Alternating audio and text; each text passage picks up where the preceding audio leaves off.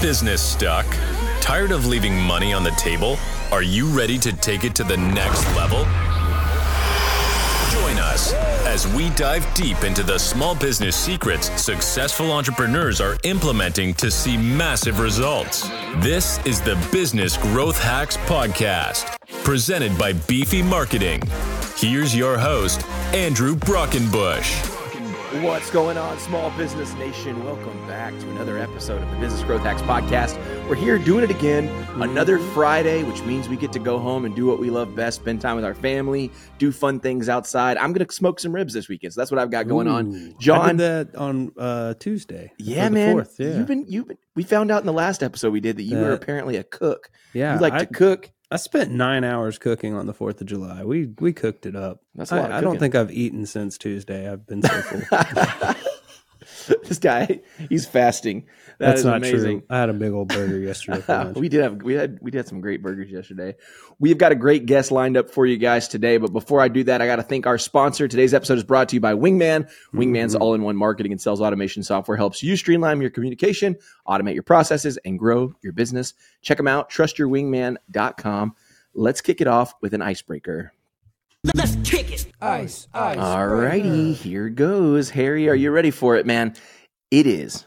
What is your best memory of an impulse buy you made? Or what is the funnest or the most fun or the coolest impulse buy you ever made? Oh my goodness. So are we on? Are we recording, ladies and gentlemen? This is live. Oh my goodness. My best impulse, I was all expecting to go my worst. We talked about worst could be the best. Yeah. All right. So my best one. All right. So this is not quite an impulse buy, but it was funny. When we bought a house in Virginia, my wife and I, we're looking to upgrade our house, and we took this ride out into the country, and we saw this neighborhood, and we went, who would ever live this far away from civilization? So it wasn't long after that I met this guy who was a real estate agent and through my sales, and he says, you ought to check out this community. I'm like, where is it? He told me where it was. I'm like, we would never live this far away from, it was outside of Washington, D.C., about 40 miles. Well, as we're driving to take a look at a house, and my wife is like, this is crazy. This is too far. All my friends, blah, blah, blah. We looked at the house and we went, okay, yeah, we're in. We'll take it. Yeah, we took it. It's like we said, unless this thing is perfect, we're walking. It had a creek in the backyard. It was on a golf course community where you couldn't see the golf course. So it was a wooded lot backyard with a creek in it with crawfish. And I was just like, and I saw that creek. I said, this is going to be the perfect spot for our boys because we had a 3-year-old and a 1-year-old at the time. And it turned out to be the next best 10 years was just freaking awesome living in that neighborhood. And we were thinking the whole ride, which was like an hour drive to this thing. Yeah. So to tell you how dumb this was, I took a position in Washington, D.C. So my commute was now 2.5 hours one way. I was commuting one morning and I slammed on the brakes because I thought there were deer in the road. It was a mailbox. I was going off the road. This is such a country. Hitting them. Yeah. I was going to nail mailboxes, ladies and gentlemen, because I couldn't see, but it was foggy. It was crazy, but it was a great life. And anyway, so that was probably the biggest sort of impulse thing. Yeah, I love definitely. it. What do you got, Fritching? Man, I think every guitar I've ever bought has kind of been an impulse buy, honestly. A lot of music gear impulse buys, like, ooh, I need that. It's new and shiny. I think the most fun I've had with impulse buys, I think, would be fireworks. Because you never really plan on buying fireworks, and I don't know if it's just the 4th of July theme I got going on, but fireworks are always an impulse buy, always irresponsible, and always fun. Yeah, because you're just going to burn it. It's literally like burning money. I love it. I love burning money. It's so much fun. Ooh, pretty colors. That and cigars. Oh, yeah. Oh, yeah, cigars. Yeah. That's so fun, man. Oh, I'm trying to think of any impulse buy that I bought a truck for my brother one time, It was not a good deal. He certainly made it out to be a good deal. It was not a good deal. And I bought this truck from him. It was a white Chevy 2500. It was a big old truck, which I thought I needed at the time, which I totally did not need. Like I didn't live on a farm or a ranch. Bought this big truck. The impulse buy was not the truck, however. The impulse buy was I don't know how probably 20 years old at the time. And it was a white truck. And I did not think that a white truck looked cool. I thought it looked like a pest control company truck. So I took it to Mako and had them fully paint this truck black, which was the worst decision ever because that thing flaked so bad. I mean, it just was like paint in the wind. It just, as you drove, paint flew off. So I think my impulse buy was that truck and that terrible paint job that our not sponsors at Mako did for me. It's such a bad job. Oh, man. Oh, that's good. That's all right. great. I'm going to do a formal introduction here. Harry is an expert keynote speaker, author, podcast host that passionately believes in the power of servant selling and leadership to drive sales and create positive long-term results. He has a book, you guys. His book, Selling with Dignity, Your Formula for Life-Changing Sales Results and Podcast Sales Made Easy, promote this successful approach to sales. Harry, welcome to the show, sir. Great to be here, gentlemen. I want to talk barbecue. Yeah, let's do it. Just come to Texas and we'll eat barbecue. No talking. Let's just eat. Let's do. I'm in. So how about like a bit more introduction? I've given you one, but obviously I'm sure you can say a little bit more about yourself than what I've got here on the paper. Can you tell us a little bit about where you come from?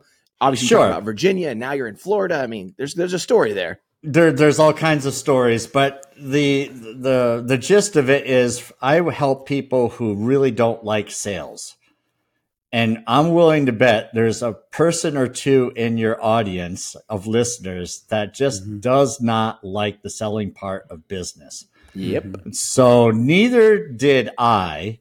And I became, when I left the mission field, we were living in the Dominican Republic. We left that and because my wife wanted to have children, which I agreed. And then I needed something to support myself. And so sales seemed to be a logical thing because I was a fairly good communicator. So I got into sales and I was failing miserably as the former missionary that was now in a sales bullpen, which if you guys ever seen movies like Wolf of Wall Street or Glengarry Glen Ross, you name it, Boiler Room, that was me. You know, previously, a few months earlier, I was riding around in a motorcycle in the DR, not a care in the world. And now here I was shoulder to shoulder with a bunch of young guys, 10 years younger than me, closing business. Cutthroat and it's like, wow, this is not like what I read in the Greatest Salesman in the World book. So anyway, I built a nice career, and now it's all about helping people who do not like selling. I can give them some ideas that will help grow their business, and that's really what I'm passionate about. This is going to be a good conversation then. So why don't you tell us this first before we get into some of the deep diving? What was your first sales job? Like, what were you selling? What was the sales process like? What was the outreach like? Was it all cold? Was it inbound? Let's talk about that for a second. Yeah. So let's see. So my first sales job, when I came back from the DR, I did a cattle herd interview, which is you go to a hotel, you get into this conference room, you pay money, and they hire you. So when I got that job, because I answered a classified ad, it was like, oh, I can make $50,000 a year. I had no knowledge of sales whatsoever. So I just paid the $300, told my wife I got a job, but we're $300 more in debt. And that was pure cold calling for health insurance. We would get leads, but if you see the movie Glengarry Glen Ross, you look at a stack of leads and say, these leads suck. Yeah. That's kind of what they were. So it was cold calling. But then I had a conversation with an old friend who I hadn't spoken to in years. We drifted apart. He was selling copiers in Connecticut, and he said, you ought to come over and do what I'm doing. And so, well, how much money is there in like copiers? That can't be much money. Well, it was a whole lot more than I was making. And so, yes, so there was a lot of prospecting, and I had no current accounts, so it was all prospecting when I started. So it was a net new territory, and yeah, it was fun. It was the most brutally fun kind of sales. The most fun. Right? Yeah. Again, it's like, it's but it's what you have to do if you really want to get into it. You do that for a little while, you gain some skills, And then, you put in your time and effort and good things happen. So you've been in the sales game long enough. You've seen some changes happen there too. With technology. Big time. Yeah. That's awesome. Time. So we'll have to dive into that. Sure. So you obviously had this mindset shift, I'd imagine at some point, I don't know where in the journey, where all of a sudden you probably took some of the experience that you had prior to your sales job and you had this idea or methodology change where you were going to start doing servant selling. I'm fascinated. Me and John both were in the ministry in our past life as well. Oh, awesome. We were both worship leaders. Musicians, we traveled, we did all that stuff. So I'm kind of curious, like when did it click for you that like there's this different way that you can approach sales? Well, I'd like to say it was well planned, but it wasn't. So here I was failing miserably, and I was actually written up. I got that little letter, come in the office, we got this little letter for you to sign, which was a nice way of saying, you're really not doing very well here. And we're going to exit. We're going to part ways, and you got 30 days to do it. It wasn't that blunt, but it's pretty close. So things started to click, right? So I was doing this for months. I was learning about the technology. I was making calls, not getting any results. It was a new technology. These were color printers that started at around $20,000. Okay, and so it's mid to late 90s. And if you've gone into a print shop, you see them, but it was new for corporate. So I was calling on these corporations. They're like, no, right? You don't call and say, are you in the market for a $20,000 printer? You have to uncover needs and find out what they're doing and blah, blah, blah. So I was also working with the team, the sales team, which I didn't realize, again, what I was doing, but I was becoming very friendly with everybody. And I was like the old guy in the sales bullpen. I was pretty cool. And, people kind of liked me for whatever reasons, right? I was fairly funny and so forth. So I started getting referrals because they couldn't sell what I was selling. So I was getting internal referrals. Things started to click. And as I was getting my first sale, I said, as I was reflecting on all of this, I said, I don't have the business acumen. I don't know really how to close a deal. In fact, the first people that bought from me said, Harry, how do we get this thing? Right. So that was they closed me. And then I just said, what I can do is I can outserve, and I will just provide the best customer service there is. And so that was where my whole servant mindset of selling really was born. I love that, man. That is certainly the methodology our team takes. Like whenever I first brought on my first sales rep, it was like confused why I was just giving out so much value for free. And why would you ever do that? And it's like, because I just want to build relationships. Like sales will follow, like sales will come. Exactly. Yes, it's a longer sales cycle. Like I realize that sometimes, but once I build a lot of trust and value with the prospect, it is so much, it's not cold anymore, right? Yeah. It's so much easier to create real value. And then they start to trust me. Instead of me having to go after them and try to say, hey, I want to show you this new thing, they're coming to me and saying, hey, do you have a solution for this? And that change, I think, of mindset can really make a huge impact. What kind of strategies, do you recommend for sales professionals to kind of start making a transition, or for new sales reps, how do they take that approach to sales versus kind of like the old way of doing things? Yeah. I mean, it's so common is that people ask for the order way too early. Right. So they're taught that sales is a numbers game, and, all the KPIs, you got to have the number of calls, number of meetings, number of proposals. Everything is about numbers, but it's a skills game, and it's a people game.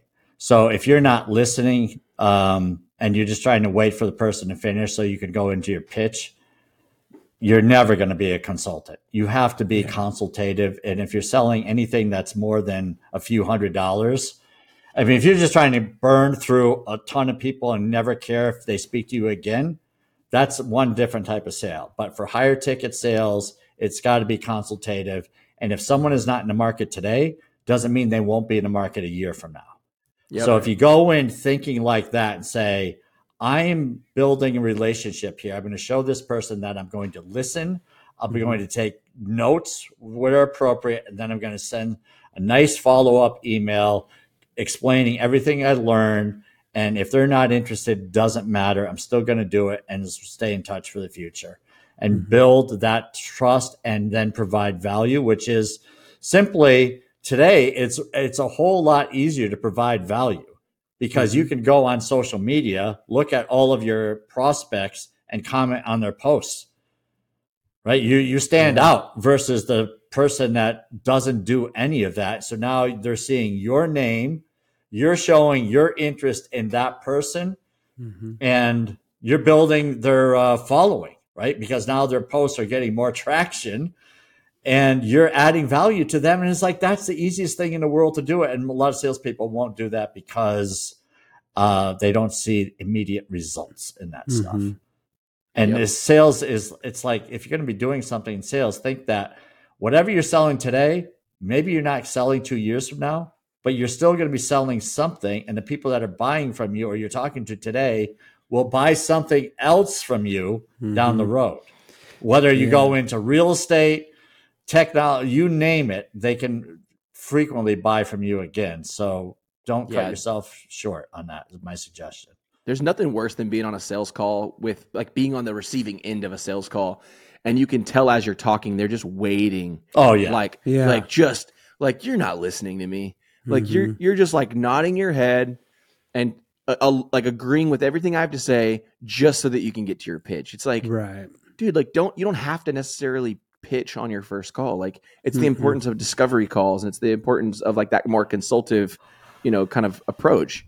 Like I just was on a call recently where that's all the call was. It was just like, and then boom. And I was just like, oh, you're a shark.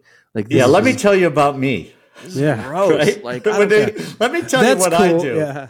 I'm gonna let you finish, but I'm a pretty what's the word? Non combative / like I don't like no that pressure. whole like I'm just low pressure, and I am usually pretty I can be on the receiving end of a really crappy sales pitch, and I usually am just like, whatever, like you guys suck, whatever. But there was a few years ago, I was in a car dealership, and this guy just, for whatever reason, his like greasy attitude and like snobby approach to sales just like set me off. And that is not who I am. Like I am not quick to anger. I'm usually just pretty dismissive. I'll walk out. I don't know what it was. I don't know if I was having a bad day or what, but I just flipped a switch, and I was like, dude. I was like, you have no idea what you're doing. And I just like gave it to him. I was like, I felt really bad. Felt really bad later, but I was like, you think you're going to be successful selling like that? You have no idea, and you don't belong in this industry. And I just like told everybody in the dealership was like, look, like I could tell like eyes were on us. And I was like, I'm getting warm. I should probably walk out of here before they call the cops or something. Right.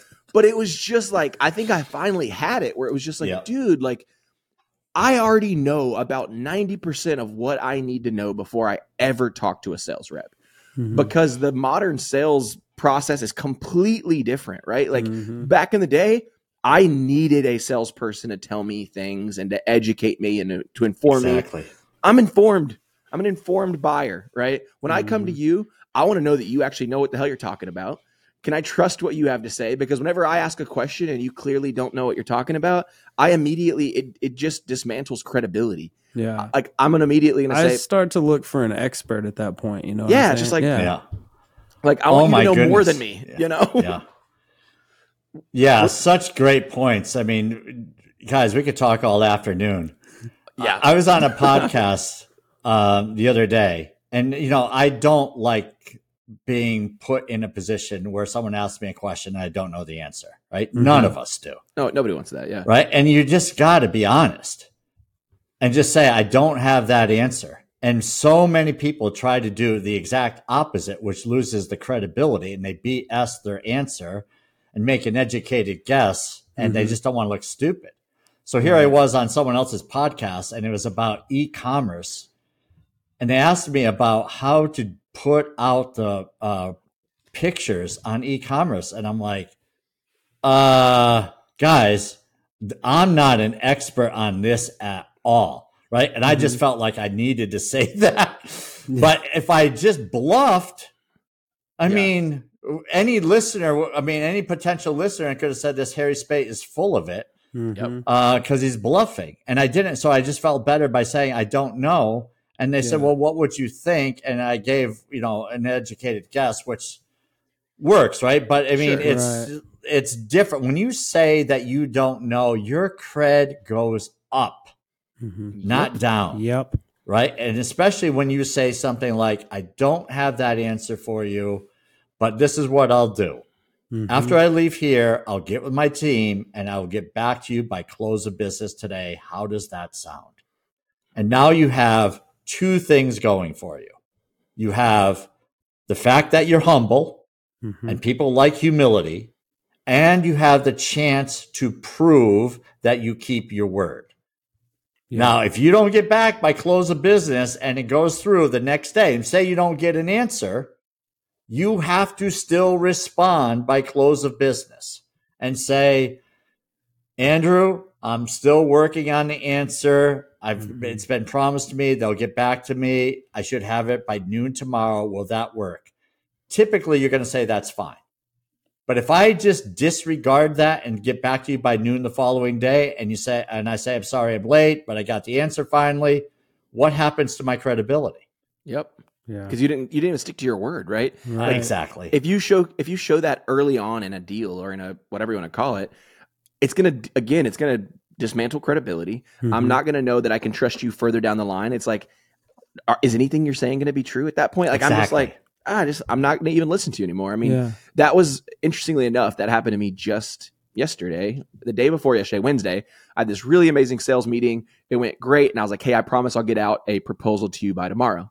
Well, yesterday ended up being insane. I was busy all day long. And so last night at 11:30 at night, which I normally wouldn't do, I went ahead and sent the proposal over. And I said in the email, I was like, my sincere apologies for getting this to you so late, but I promised you a proposal today. I realize it's almost midnight. It doesn't matter, but it was really important to me that I got this out for you. If you have any questions, I'd be happy to jump on a call, et cetera, et cetera. Right. And for me, that was really important. Like, I did not want to go to bed last night without meeting my, the expectation I set, I get it. Yeah. People don't do that though. People just say, oh, it'll be okay. They can wait an extra day. Right. No, they're going to just go somewhere else. Well, exactly. And if you've let them tell you, don't worry about it, that's different. Ooh, yeah. But if you don't worry about it, then that's really, you're putting yourself at risk. Yeah, 100%. Yep. Right. Yeah. It's just good stuff. You gotta do what you say you're gonna do. You definitely do. I think that stays true no matter where sales is at. And we've seen a lot of changes. And with the rise of digital technologies, we've seen a lot more remote selling. How have you, or has that caused you to adapt your coaching to support your approach? Big time. Yeah. I mean, so there's so much to go on with that, but it's like making a connection here. We can start with the very basics, but there's a lot of people that do not have good lighting, so you can't see their eyes. And they just don't care.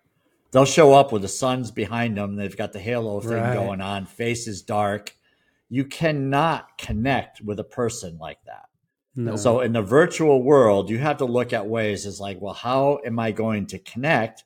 Because in face-to-face, everything is about, I forgot how much percentage of the communication is, but it's ridiculous. The way we communicate with people, it's like, I don't remember the exact number, but it's around 10% is voice. The rest of it is our body, right? Our face, our eyes, our movements, and so forth. So if we're hiding all of that, then, that's not good. So that's just one example. But then the other thing I'd say for people is you've got to review proposals. I had a lady I was working with, and I just asked what her workflow was. And she said, my workflow is I will send the proposal on a Zoom meeting when the person is in the meeting. I'll say, I'm sending it now, so that they have to review it with her. And there's no sending without a review and then proposals getting lost. So those are just a couple of things that are different that you can make the best of the remote thing. Mm-hmm. Yeah. I mean, the remote thing is so tough. It's tough, right? Yeah. Like, sorry, my phone rang, by the way. I don't know if y'all heard that or not, but over here it was so loud. I was like, no, it's real. It's why, for me, the remote thing is hard. I mean, it's things like that, like distractions you can't control. The dog, like deciding that because a bird hit the back window, it's just going to lose its mind. Lose it right now. Yeah. It's like so frustrating. And then things like that where I turned on do not disturb, but somehow it didn't work. It's like, and I think the reality though is like, you've got to just own it, admit to it, be real. Like, I think people would rather have like that authenticity and personality versus like trying to skirt around it. Like there's that great viral video from a few years ago where that I don't remember who it was. Like that political leader had his kid walk into the room and he that was great. Yelled at the nanny and the nanny drug the kid out. And it was like, I mean, how much more personal would it have been if you'd have just scooped the kid up and put him on his lap and just been like, hey, this is my daughter or whatever. It would have felt so much more authentic and people would have related. They would have been like, oh yeah, I get it. Like that's happened to me too. So it's like, people don't just embrace the fact that we're human. And I think people buy from people, not businesses. So you have to bring that back to life. Even just now, when you said the whole see your eyes thing, I was like, I better scoop my hat back. Make sure you can see my eyes here. Yeah. But you're right. I mean, I can't stand that. I just had a conversation a few days ago. And this lady specifically talked about how she serves a lot of female entrepreneurs. And she says that women really struggle to make eye contact, which automatically again breaks down credibility. People start to not think that you are confident in yourself. You don't trust, you're not trustworthy. Whereas men, we are good at BSing. We are really good at faking confidence. And so we had this whole conversation about how she's trying to help women with that, build more confidence, make more eye contact. But I don't think we even realize how important that translates in these virtual sales settings where it's are you even looking at the person? Do you have your webcam down here and you're looking up there? It's okay, I'm really intentional about even right now, I made sure that on my screen, your face is as close to the camera on my computer as possible so that I can feel like I'm talking to you and making eye contact to you. So that's so important. There was a statistic you shared in a blog post. I'm going to try to find it here. That you shared. 76% of buyers are ready to have a social media conversation with potential providers. And I wanted to ask you, because social media is another one of these mediums that I think we're always trying to figure out how to sell there and how to get the most out of it. How would you say you can leverage social media to get more sales? Yeah, a number of ways. I mean, it's a great opportunity to show you're a human. And I've worked with companies where they'll put out company posts with their product related posts. They get almost zero traction. They still do it. They do it all the time. And the reps are missing out the opportunity. So an example is there's a influencer in the community and the influencer owns a huge business. Okay. Why wouldn't you be commenting on that influencer's posts? Because now what's going to happen is that you're providing value for that person. That person sees you. They see what you do, right? Whatever your business is, they see that. And they see that you're supporting them. So when you call and you ask for an appointment, your name has already surfaced. Instead of being the person that says, I don't do social media very well, or I think it's a waste of time, you're missing out on an opportunity to be known. So why not get known instead of having a viewpoint of, I'll do whatever, right? Old school thinking. You can be known by thousands of people and everybody can look to you as the guy or the gal that does this versus being unknown. That I don't get. Yeah, it makes no sense. This happened to me just the other day, and it actually was not good because I realized that I maybe have positioned myself as an expert in an area that I didn't want to be known as an expert. So as you can see by now I'm a barbecue expert. This Apple t-shirt in the back, I used to be a sales trainer for Apple. I would travel to the grand openings and I would work with their sales teams to help them be baller salesmen. And recently somebody had posted in one of these neighborhood Facebook groups, hey, I'm stuck trying to figure out this thing on my Mac. And I was like, oh yeah, this is what you do. obviously I've been using Apple for the last decade or longer. I felt really comfortable answering that. Well, this little old lady, she messaged me on Facebook the other day and said, "Hey, I saw you posted on someone's post about knowing Apple computers. Do you make house calls?" And I'm like, now I feel really bad because I can't help this little old lady with her computer because I have no interest in being a repair technician for Apple. But it was like, but that goes to show the value that it had, right? Like me just showing up and contributing in a Facebook group and a Facebook post, all of a sudden positioned me as an expert in that arena, right? Which is so weird. So it's like, okay, I did that. It worked. Where should I be spending my time and attention creating content and posting and contributing in ways that could actually come back to actually help me and help the business?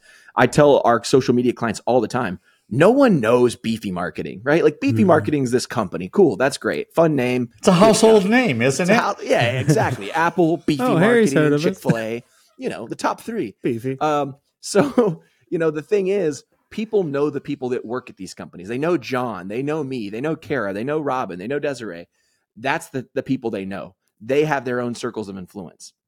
If I'm creating social media content for your business, you should be having all of your sales teams share that content because that positions them as the thought leaders. That positions them as the experts. Again, just the other day, I love social media because of this. Just the other day, I had posted a post about a tool that we have and nobody liked it. I was like, this is sad. Like no one liked it. Maybe one or two. I don't know. Whatever. I did because it had no maybe likes. John, my mom and John. Yeah, we both probably liked it, right? But I got this text message from a friend of mine that I've known for a long time, and she said, "Hey, I saw that you recently posted about that tool. Would you be open to doing a demo and showing me kind of what it looks like?" I was like, "Absolutely." And I got on the phone with her. And I said, "Hey, how did you find out about it?" She's like, "Oh, some of your social media posts." She had never liked the dang thing. She had never commented on it. So it just goes to show you can't always trust the analytics because that presence, that awareness, those impressions actually generated an ROI, right? So you have to be there, like whether you like it or not, right? Yeah, absolutely. I agree. Yeah. What's your thought, John? Well, you're kind of getting in there to the difference, Andrew, of social media selling versus social media marketing. And that's kind of something I wanted to ask Harry about. So can you talk a little bit about the difference between social selling versus social media marketing? Well, you know what? That's a great question. I'm not sure I have the answer on it because I will go with Alex Hormozi and Gary Vee. I gotcha. So I view it as just providing value. And now Gary Vee does the jab, jab, jab hook, right? So right hook, 4 out of 5, he's saying provide value. And then on the 5th one, have a call to action. Right. Alex Hormozi, I saw some thing recently where he says, I'm just going to provide value. And if you want to build community, you provide the value. As soon as you start making the calls to action, and I agree 100% with Alex Hormozi, I think he's a little smarter than me. He said, then people will start to see you as the sales guy. And so you have to be very cautious. Do you want to be viewed as a sales? When you're viewed as the salesperson too early, then people are going to get turned off by that. Right. So this sort of like, and I'll try not to change topics here, but it's sort of like asking for business before the time. Right, is what we talked about before. There's no connection. They know other people that do the same thing. Don't ask yet. Build some trust. So on social media, if you're building a community and you're just providing a ton of value, then eventually you can make the ask. But if you make the ask too early, then people say, well, who are you? You're Harry Spaight. I don't even know who you are. And so they get turned off by that. But now after some time, they see all the posts and videos and say, this guy's providing value. I see who he is. I know his personality. I kind of possibly like the guy, and it's easier to do business with me. So that's how I view both. Now, I don't really say I'm having a sale. I used to think social selling was hold up your product, take a picture of it. It's got 90% off this week only. I'm that's kidding. Right. Yeah. I think that's the way some people view it. And I just, so I'm open for being educated by you guys on this one. So forgive my language, but there's this guy I follow. His name's, I think, Michael Wayne. Kind of a funny dude. Like he does not seem very professional. I'll be very forward about that. But he's got this whole course that he created called shit selling for profit or shit posting for profit. And the idea of this is creating like just abstract, dumb social media content to really just drive like community and conversation and engagement with the idea that people are going to kind of come into your circle and then also look at the expert content and expert value you bring. So this guy, he will post the stupidest memes, the stupidest like thought-provoking questions, but it gets so much engagement. And I'm just like, dude, this guy's killing it creating just crap content. Like it's not like this rigid, structured, like 3 times a week, I'm going to talk about my software and educational. It's like some of it's just like funny stuff, like like completely off the wall of what you would think would be like on brand for his company. But it works. Like he's killing it. He's doing an amazing job. And I just thought that was like a cool approach to social media marketing versus social selling. Again, where even just what the few words that you had to say about it, like really just made me immediately go, oh, I should be doing more of that kind of content on social media. We always talk about like deposits and withdrawals, like 80% of your content should be deposits. 20% should be withdrawals. Like the idea is if all you ever do is withdraw, your bank account's going to go overdraft. No one's going to be able to support you. Well, nonprofits are the worst at this. Please donate. Please give. Please. Right. Like they struggle with it a lot. They don't know how to offer value outside of asking for the donors and asking for the corporate sponsors. And, like that's a big challenge, I think, for a lot of nonprofits. Yeah, it is. So, for me, I think there's a big opportunity for nonprofits and businesses both alike to really focus in more on, creating value content. Totally agree. Yep. All right. So I'm not sure if I'm disappearing or something, if there's bandwidth issues, but I had a little thing show up. But yeah, I think it's all leading with product. If your product is asking for money or your product is I sell widgets, if that's all you're about, then people pick up on that. Nonprofits have a huge opportunity of finding businesses and supporting them on social media.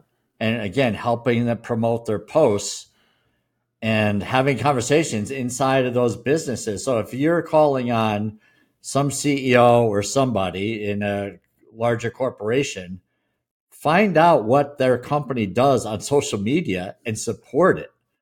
So now your conversation can be about you also, hey, I saw that post or I saw what you're doing in the community other than us, and provide some value for that. Here's something that you might try, or here's an article I found or something. I don't know. What's your thought on that? Yeah, no, I think you're spot on. I mean, I think I don't think nonprofits always know how to leverage their existing audience. One of the things I feel like a lot of nonprofits have an advantage of that I don't think they even realize is a lot of them attract influencers, celebrities, people that have like this philanthropy arm. Imagine if nonprofit owners realize the power of those connections and they leveraged those connections in future sponsorships, corporate partnerships, things like that, where they said, hey, Coca-Cola, I'm just going to use Coca-Cola as an example. We have this other influencer that's been supporting us for a very long time. They're incredible. I would love it if I could just link you guys up. I think that they could offer a lot of value to what Coca-Cola is doing. I think it would help with y'all's brand efforts. And what happens there? Like I just added value.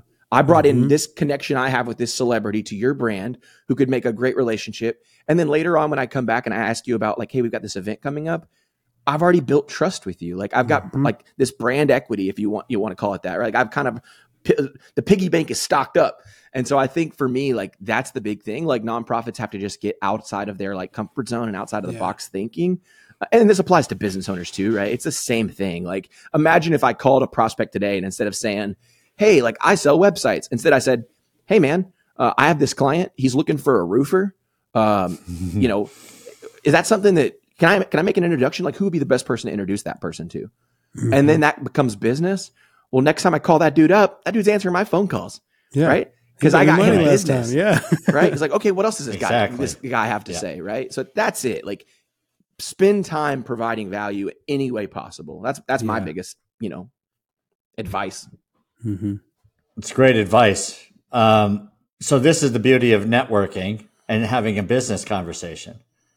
So you can go have a business conversation with one of your clients and ask what's going on in your world for business these days, or what kind of challenges are you facing, or what's top of mind for you or whatever the question is.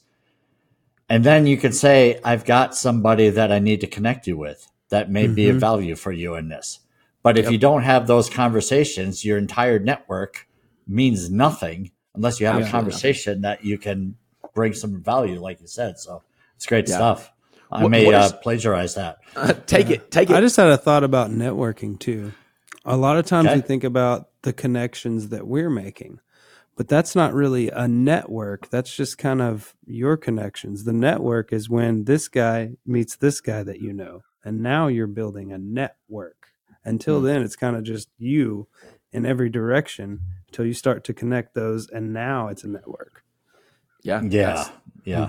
That's definitely a good way to look at it, man. You've got your circle of influence, but when your circle of influence starts to reach out beyond you and those people start to connect and talk and it circles back around and follows back up, you're like, whoa, wait a second. Like that grew legs. Like that has a larger reach than I could have ever imagined by myself. I have a question for you here. Harry, what are some effective strategies that you help sales professionals build, implement, so that they can build stronger relationships with clients? Because this is not, again, you're not teaching like traditional sales methodologies, right? You're teaching ways to build value. So what are some advice and tips you have for these guys?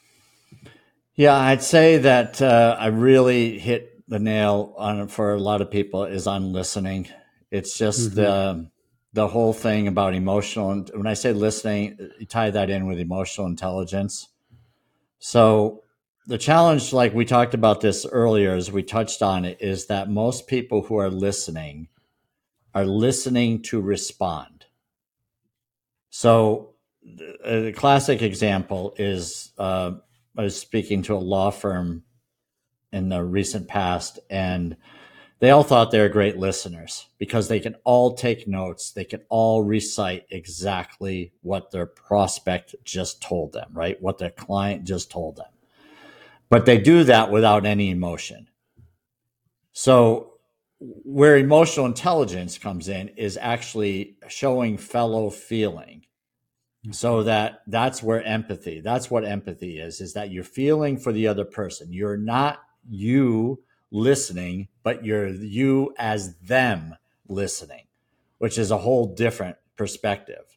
So when you can relate to the person as the way they think you should relate to them based on their experiences, then you can say things like, that must be terrible, or I can't imagine, or what that must have been going through your mind. Tell me, what was going on? What were you thinking? And when you get that engaged in what the person's telling you, then you now become this real super listener for them, someone that can relate to them, someone that cares about them. Then your sales, you don't need as many opportunities as you do when you're just piling through the numbers game and you're saying, well, I did everything I was supposed to do. These are the notes. I showed zero emotion. I went into my pitch. They weren't interested. And that's where the disconnect is. So with the attorneys, we just started asking about, how can we relate to people that tell us that they fell down a flight of stairs and now they want to sue somebody versus, okay, I got you. It was 17 steps. You fell, you broke your ankle. What else? Right? Parroting the answers back is not using emotional intelligence. So that deeper listening is key, right, to the connection. And once you have this, right, it's like, some people, they want to go through, again, technique is great, but if you miss the human connection, you can have the best technique in the world and people walk away and say, yeah, I don't like that guy. Yep. Versus someone that really listens and connects and say, that person cares. And now you go into all of these great comments or quotes out there that will say people will remember. They don't remember what you say. They remember how you make them feel. That's really, to me, is the key to selling. And, you got to know your stuff and all, but that alone can really impact your career into a different level. Yeah. Thoughts? Do you think that's something that's taught or learned, or do you think that that's like inherently who you are? Oh, no, it's definitely, you can learn this. I mean, no, I was not a good listener at all. My wife will tell you. I can tell you stories about how bad of a listener I was, but I developed it, right? It's like when I read the Friends book, oh my goodness, Dale Carnegie. How to grow friends. How to make friends and influence people. It's on how to win friends and influence. How to win. Yeah, thank you. But when I read that, and he just sat and listened to this lady describe her trip, and she says, "Oh, you're such a great conversationalist." That's where the light bulb went on for me. Is like, become a great listener, then you connect with people. Then, when given the opportunity, now that they see the connection, you can now do some damage. Right. You end up with the opinion that I like that guy instead of I don't like that guy. Yeah, and I would sales, take it as I would take it a step further. My bad. Yeah, it's okay. I'll take it one step further just to say I don't like that guy. And then you would ask the why. Why don't you like this salesman? And they probably, I don't really know. I don't like him. There won't be one thing they could pinpoint that they didn't like, but your approach could have changed that pinpoint, And so now instead of I don't like that guy, I love that guy, Yeah. It's a whole different, it's a different platform that you're standing on to make that sell.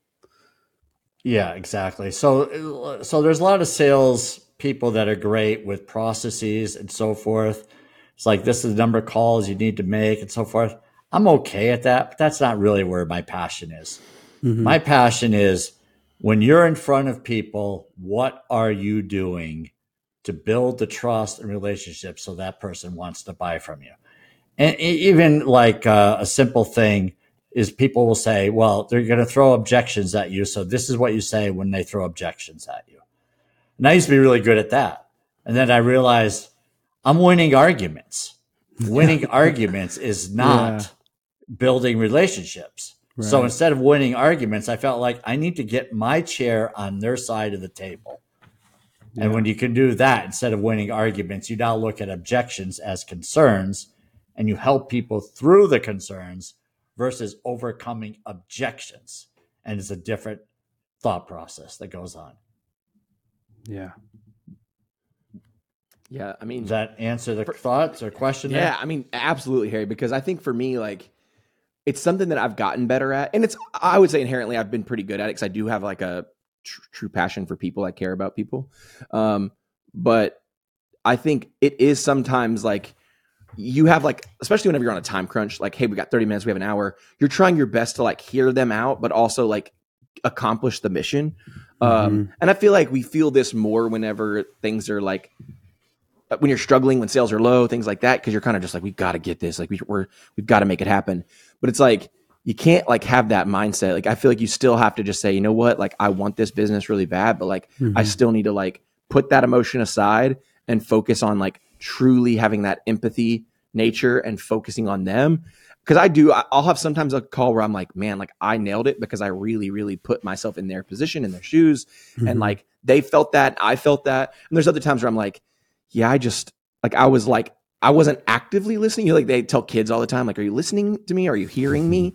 Like that whole like thing. Like I sometimes feel like, yeah, I did that. Right. Like I heard what you said, but did I actually like hear what you said? Right. And I think it's really important. Like, we have got to spend time as salespeople, as CEOs, as business owners, this kind of thing, really understand it. Like, imagine for a second, if we spent as much time caring about our prospects and our customers as much as we care about our own success, right?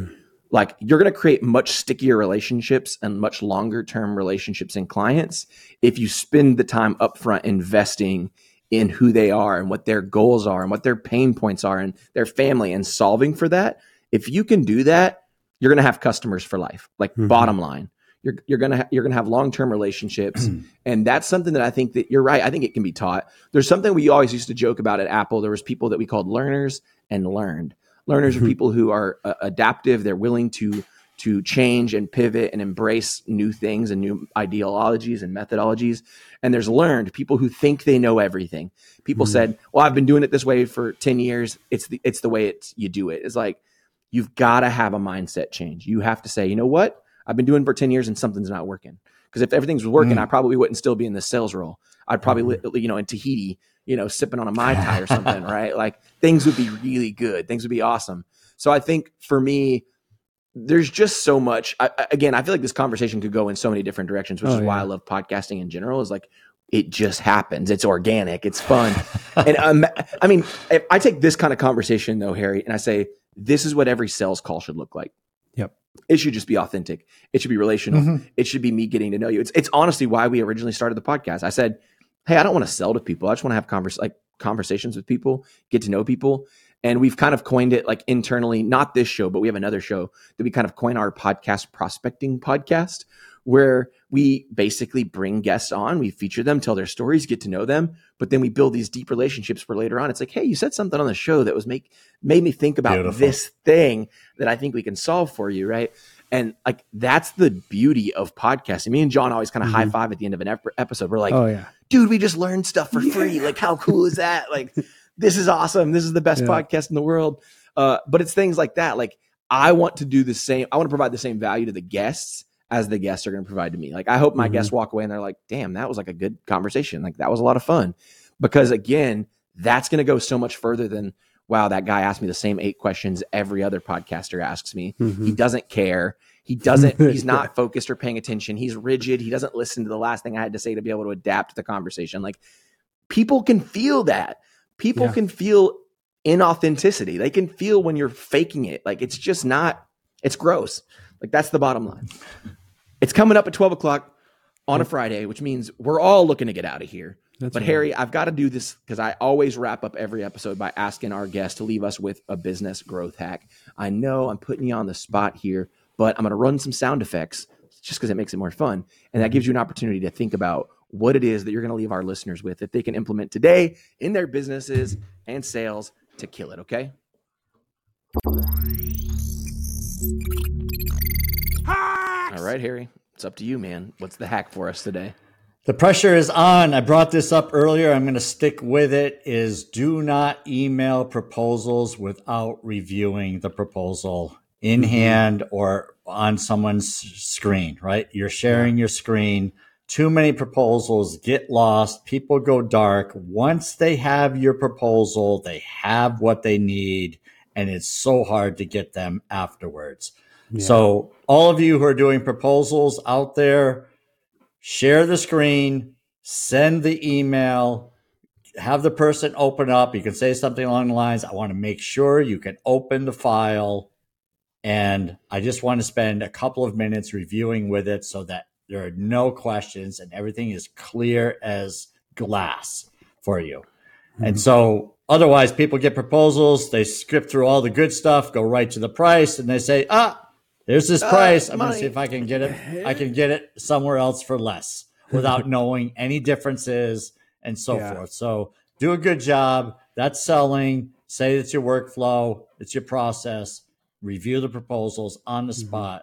And that way the mystery of what happened to the person after you emailed it will go away. I love that advice because I've sent 2 proposals in the last month that I just feel like I got ghosted on.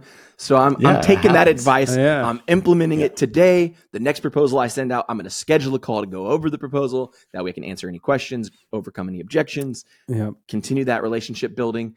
I love that advice. Hey guys, listen to his podcast. If you liked this episode, Harry's got a podcast. It is called Sales Made Easy. I'm sure it's on every platform. Everywhere on the planet, you can watch it, listen to it, do that kind of stuff. So go check that out. He's also got in a book, and the book is titled Selling with Dignity, Your Formula for Life-Changing Sales Results. You guys have got to check that out as well. I'm guessing Amazon. Is it on Amazon, Harry? Yeah, but you can go to sellingwithdignity.com and just hit the book section. You can download a few chapters for free. Oh, that's what's up. Hey, how can people support you, find you, follow you, all that fun stuff? Yeah, if they would like to have a sales conversation and just find out if there's ways to improve, I have a no obligation free call. It is harrychat.com. So it will pull up my Calendly, and feel free. We'll have a sales conversation, figure out if we can help you out. And I promise you that I will solve one problem with you. Awesome. Hey, that is quite the guarantee. Yeah. That is awesome. Hey, we'll make sure we put all of the links in the bio so that you guys can check it out down in the show notes. If you like today's episode, if you like what Harry had to say, please share this episode with a friend. I know you know somebody that sucks at sales and they're just not doing it right. If you've had a bad experience with an auto salesman, send this to them. They can improve. They can listen to my little rant on how I almost went off on a guy in a dealership. And, good stuff in this episode for you to listen to. Thank you again to our podcast sponsor, Wingman. They are the all-in-one marketing and sales automation software to help you grow your business. You can check them out at trustyourwingman.com. Until next time, we will see you guys next week. Thank you for listening to another episode of the Business Growth Hacks Podcast. Be sure to subscribe wherever you get your podcasts so you never miss an episode. To get more marketing tips and tricks, follow Beefy Marketing on Facebook, Instagram, and YouTube at Beefy Marketing. And to take your business to the next level, check out our website at www.beefymarketing.com.